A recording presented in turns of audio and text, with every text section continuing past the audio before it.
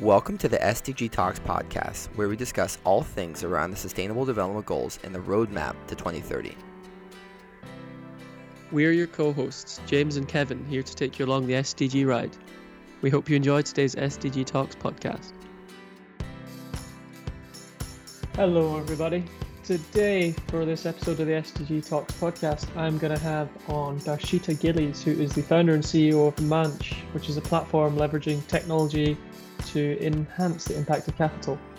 So Manch is all about connecting capital from philanthropic funds, impact investment, corporates, to project opportunities that are framed around SDG impact. So charities in different regions around the world who are doing great things and putting these puts into the SDG framework, connecting them with the right capital. So the platform was launched in 2018, and now Manch works with over 700 partners across 15 countries and are looking to continue scaling that and continuing to make it easier for both those with capital looking to realize impact, actually distribute or invest that money, and those who are looking to acquire capital with an easier process. Quite a lot of these charities have to go through due diligence with separate funders, multiple funders, and having it all on one platform makes things a lot easier for them. So I hope you enjoy this conversation with Darshita, where she goes through everything about the platform and how she got there and where she hopes to take it. So I hope you enjoy this one. Fantastic. Well, thank you very much for coming on to the SDG Talks podcast, Darshita. It's great to have you here on a Monday morning, and great to hear that you celebrated the Indian New Year over the weekend and got to have some time off from the grind that is startup life. But we are here today to talk about Manch, which is the platform that you have started to try and enable sustainable investment into sustainable causes. And I won't say too many more words about it, but what I'd be interested in hearing more about is your background. I know you trained as a chartered accountant, you were raised in India, and now you find yourself on the board of several nonprofit organizations. How did you find that transition, and how did you end up where you are today? I think if I put it in like one sentence, I would say it's a quest for a purpose-driven life. And whenever the answer has been no, I have moved to the next challenge. When I was in India, we grew up in a very humble household. And for me at that time, primary priority, primary purpose of my life was as a family to evolve ourselves from where we were to where we could be. And education and working in a large corporate was one way in which I could get there. And chartered accountant, it just happened. And my friends were studying to be accountants, and I said yes. All of them failed. I passed. 3 years. Yeah, that's right. And India chartered accountancy is quite a competitive exam. 100,000 students write the exam. Only 1,000 pass. Everyone else fails. And of the 1,000 that passed, the top 50 get a national merit. And I was amongst top 50. And that really opened up the most amazing doors in terms of opportunities to work with some of the brightest minds in India.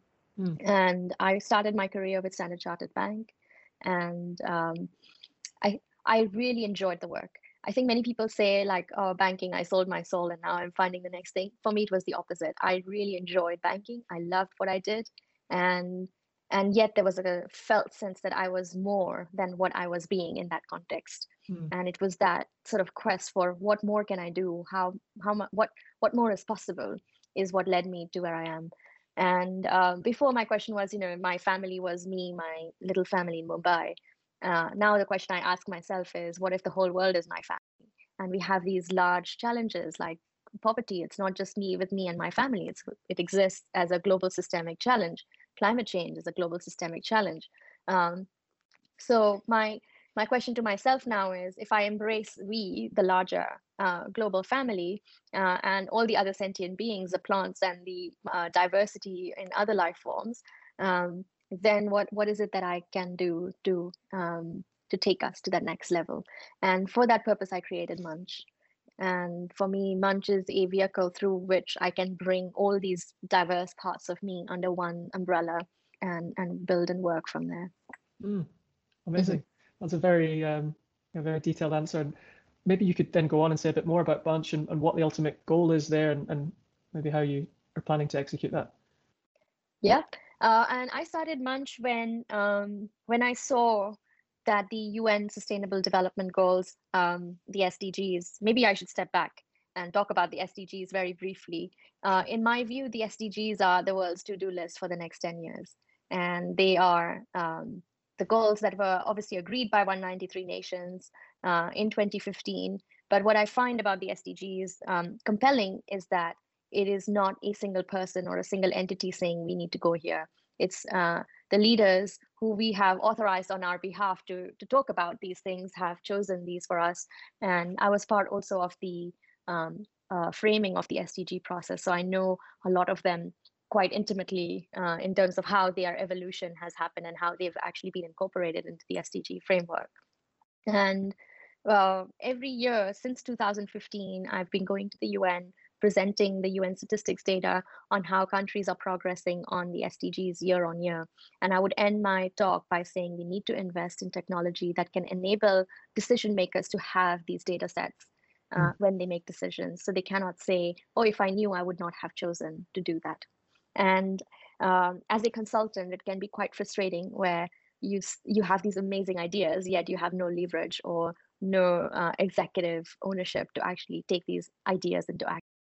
And that was really the compelling moment where I asked myself in the Christmas of 2017, do I want to spend the next year going back to the UN, presenting new data with new trend lines, but then having the same outcome analysis? And that's when I said, I wanted to start Munch. Munch means platform in Hindi. And the essence of Munch is to really unify the impact ecosystem globally. At the moment, we give money, we invest money, and this money given or invested has impact on people, it has impact on the environment, and we're not joining the data up in a way that we can make meaningful sense of where funding is going, where funding is not going, and how do we ensure that we allocate funds in a way that enables us to build that future we want. And I've designed Munch with that blueprint in mind to enable more coordination, collaboration, and systemic sharing of clean data among different stakeholders. And then you've spoken a bit about how it's all about connecting capital with potential impact projects, with sustainable development. And I know that the business itself is divided into these two halves. One is all about supporting these impact projects, taking philanthropic funds or taking donations, you could say, from corporates, and actually driving these charity projects. And the other is all about sustainable investment, which is with the interest of profit, but with an environmental, social lens. And I'm really wondering if you would be able to break down these two halves and how they interrelate, or if they are two sort of separate entities. Yep.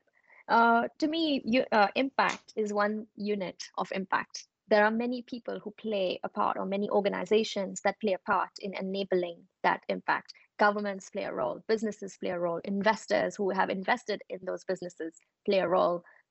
When the corporates create a foundation, there is a joined up interest there. When the foundation then gives to a local charity, and the charity then enables beneficiaries on the ground, to me, impact is enabled by an ecosystem.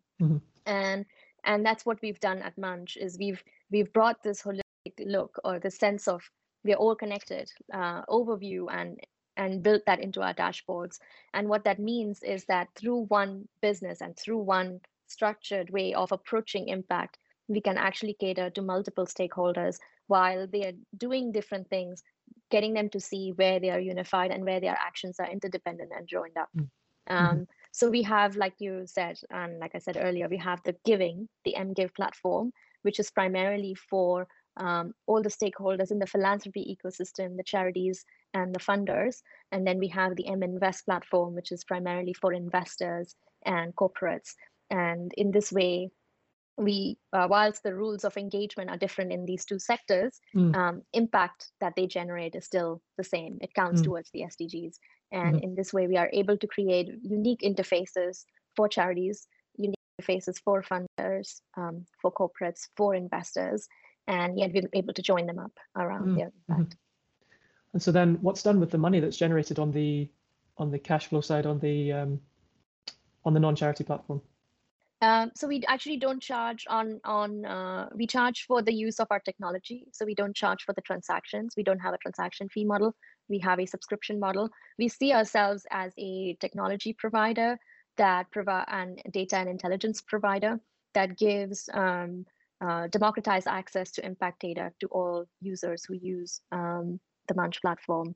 And all the monies we receive, we actually reinvest back into further enhancing the platforms and keep on developing. We are seeing a huge rise in ESG and lens through which funds are being allocated. In my view, ESG is not enough of a measure. It's just the start point of an impact journey. Would you call yourself a social enterprise? Yes, definitely. We exist in order to enable society to have impact. We are also a benefit corporation, a B Corp, certified B Corp in the UK. And this is, again, a badge that we have acquired because we pay a specific focus on environment as well as society. And also our articles have been modified so that we are not just shareholder focused. In our articles, we've modified to become stakeholder focused, and that we do take care to ensure that people internally, i.e. employees, but also people externally and the environment are taken into consideration when we make any business decision. That's really good. And congrats on the B Corp status. I know it's a huge thing in America and hopefully bigger in the UK in the future. Yeah, I can see there are a lot more B Corps now here in the UK, and they're also expanding to Europe. So I think there's more to come through this movement. That's only good news. A few minutes ago, you were saying that you think that maybe ESG is becoming, and maybe not forward-thinking enough or not comprehensive enough. And would you say that the framework is itself just growing, or how do you think businesses or those looking to make impact can take it beyond ESG? Where do you see trends and opportunities there? So I think there is a misconception in the industry, not necessarily shared by all, but quite a large number of people, that ESG means you are having an impact. And ESG is really a measure of risk. Does the company adverse effects or potentially could have adverse effects on the environment, people, or are there risks associated with the way the company is governed? But it's not really impact. So these are, firstly, I think, and this is something you'll see more and more at Munch, we are creating content specifically designed to create that clarity of how impact is different from ESG. And if someone wants to really have an impact, just investing in an ESG fund is not going to be enough. First. Second, I think from an ESG perspective, I think it's a good measure to start with. But it will need to be developed a lot more. At the moment, with the way financial services works, everything is quite competitive. You have to have some secret sauce that leverages your fund over some other fund. And what we're seeing is a rise of various ways through which ESG data is being cut and diced and presented to either present as unique or different or having some competitive advantage. The reality is that in an impact scenario, that doesn't really work because it's not a competitive lens through which impact is looked at. It's not like I'm having more impact than you. The point is we need to ensure that our money needs to go where impact needs to be had. And it's very hard to compare impact. It's easy to compare profit, to say I'm having more profit than and if I have a profit mind, I can say, okay, I would rather invest in that fund or that venture because it'll be more profitable if that's the lens through which I look. But if I'm also incorporating an impact lens, it's much harder to say, oh, it's more important to have impact on the climate than on the people. And these kind of relative scenarios are being built up, but I don't feel that they are complete enough yet. A lot more needs to go into really understanding what issues to prioritize and how do we allocate capital towards issues that need prioritizing. And the challenge is always going to be the demand for capital is going to be a lot more than the supply of capital. So how do we ensure that the funding goes to where it can build systems?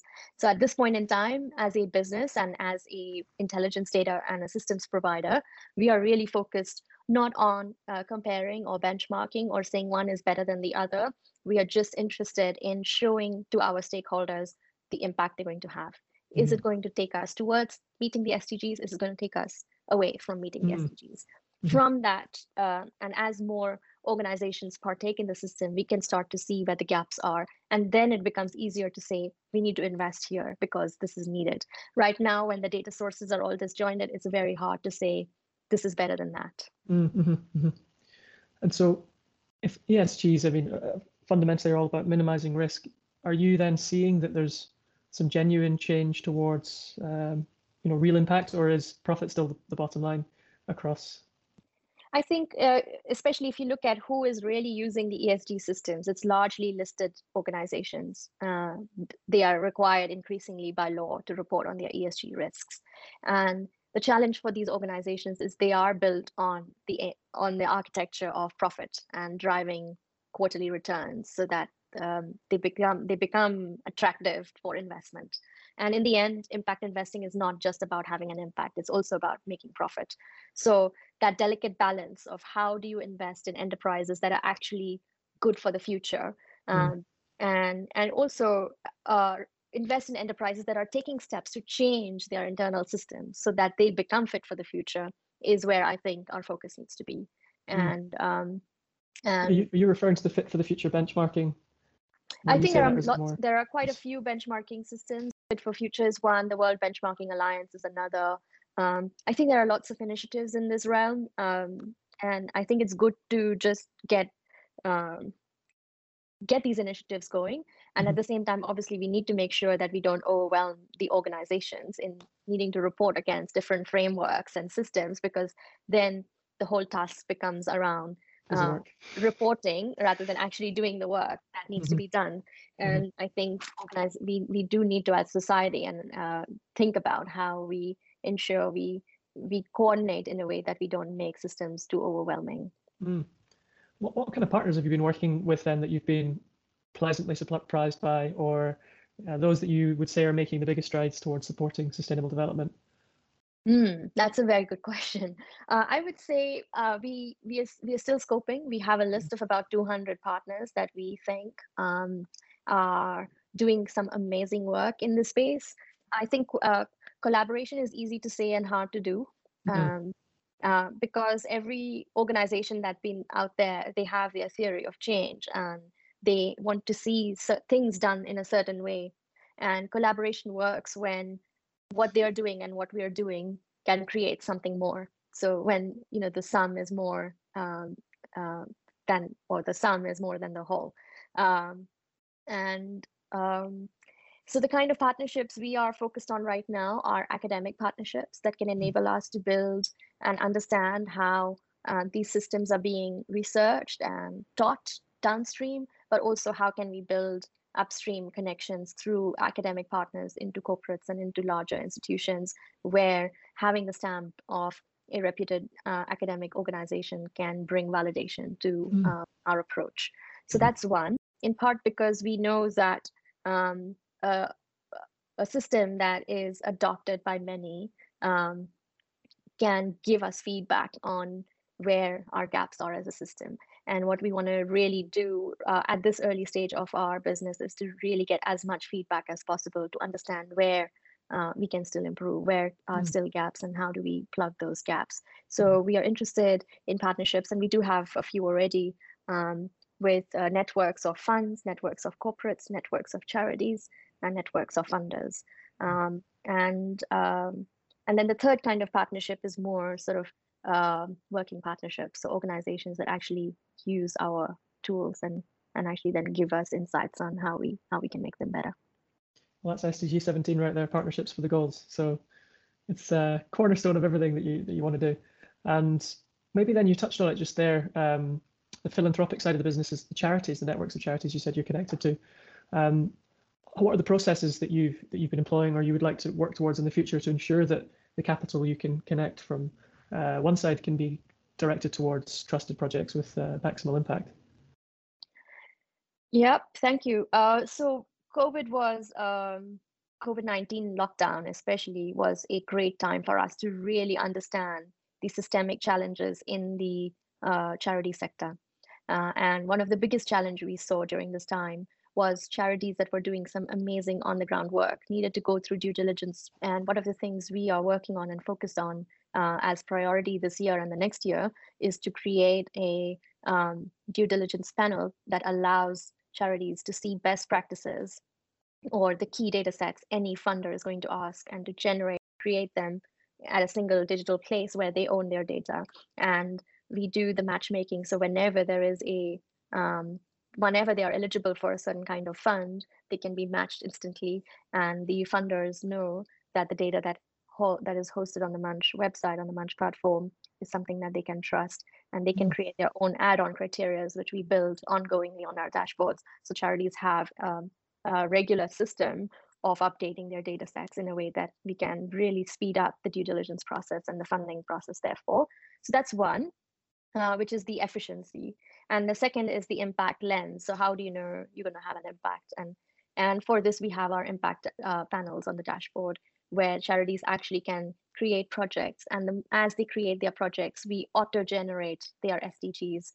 It means the charities don't need to invest in people and staff and additional resources in trying to understand their impact. We do it for them. And all they need to do is tell us what they're doing, how they're going to do it, and how much funding they need to do it. And what are the impact touch points of where the intervention will be. And based on that, we generate the SDGs. When the SDG framework is replaced by a newer impact system, we will be able to auto-populate the next system without losing the legacy records of the system itself. Oh, that's really smart. So I didn't realize or didn't consider how much work a charity must go through when it's different funders approving different funds and projects. And I never considered the work that must go into due diligence if it's not a trusted partner that's funding you year on year or whatever, period after period. How else are you easing it for charities? What kind of requirements do they have to be a part of this platform? Is there a payment process, or is there what's the method for them onboarding in the platform? Yeah, just on the first point you mentioned about the level of effort, the point is charities already do this, and they do it to disparate parties at different times. They don't have a system where they can store and house this in a way that whoever is requiring it, they can send it to. So that's what we're creating, is the architecture for them to hold their information in a way that it can be shared to the relevant parties. And the way they can join our platform is very simple. They literally, especially if they're a UK registered charity, we've already built the API so that we plug the data from the Charities Commission, and it means they don't have to fill in the forms again. The data that's on the Charity Commission already comes onto their panel.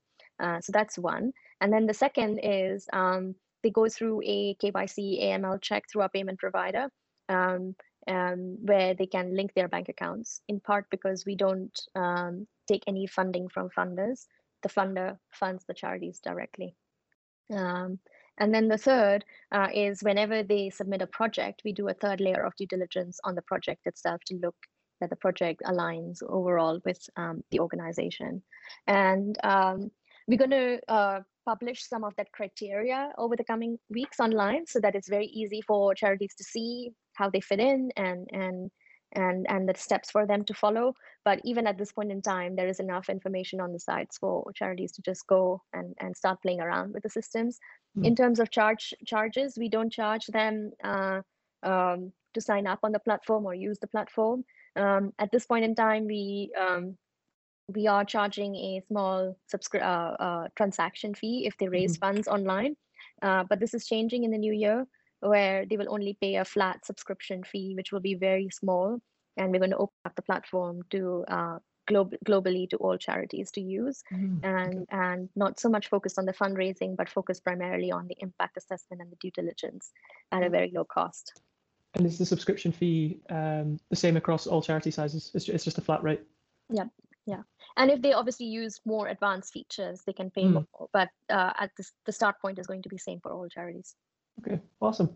So I'm actually fundraising for a charity at the moment in Oban, up on the west coast of Scotland, and they're a whale and dolphin conservation trust. We've actually got loads of whales and dolphins here that you might not, or most people don't know about, killer whales and minke whales and all sorts.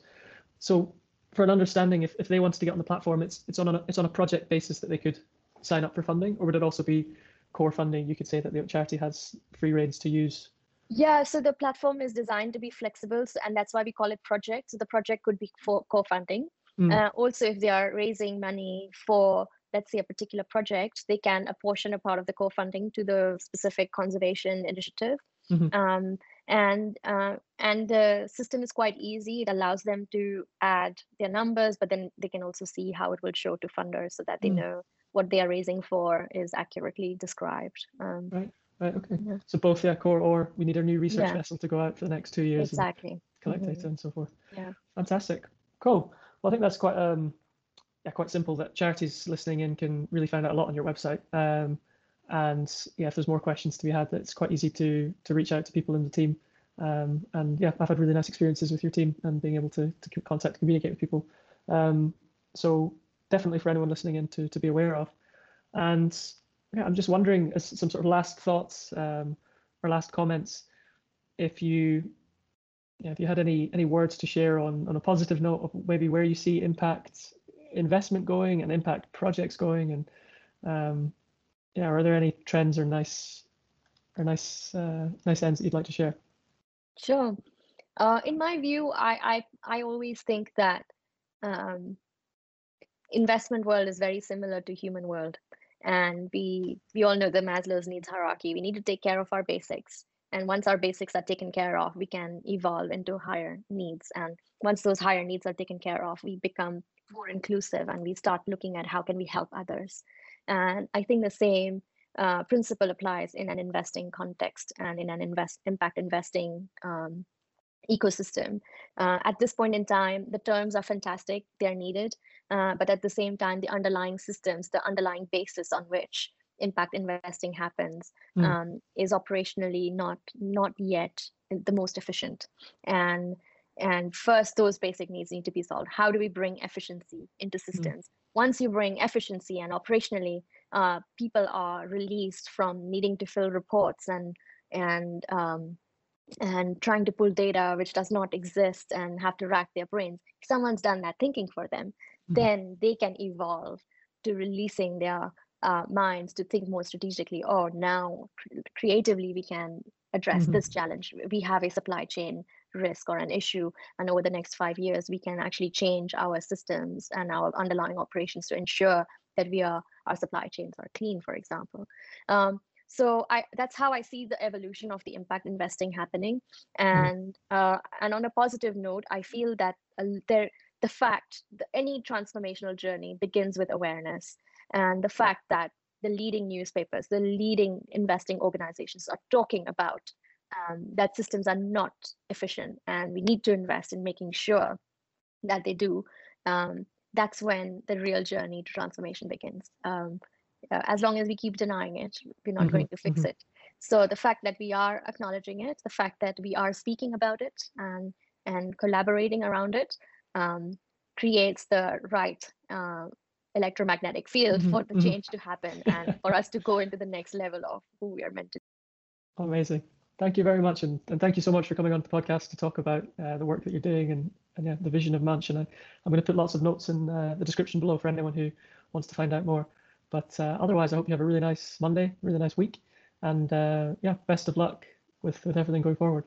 Thank you, James. I look forward to seeing Munch preserving whales and dolphins on the West Coast. Fantastic. We'll have them on the front page. Looking forward. Super. Great. All right. Have a good one. Bye. Thanks for listening to the SDG Talks podcast. Make sure to check out all the show notes for relevant links from this show. Please share and follow SDG Talks on social media, and stay tuned for updates from the Unleash and United Nations community. The goal of SDG Talks is to bring you value. So if you want to learn about something specific or have suggestions, please let us know. We look forward to seeing you next time on SDG Talks.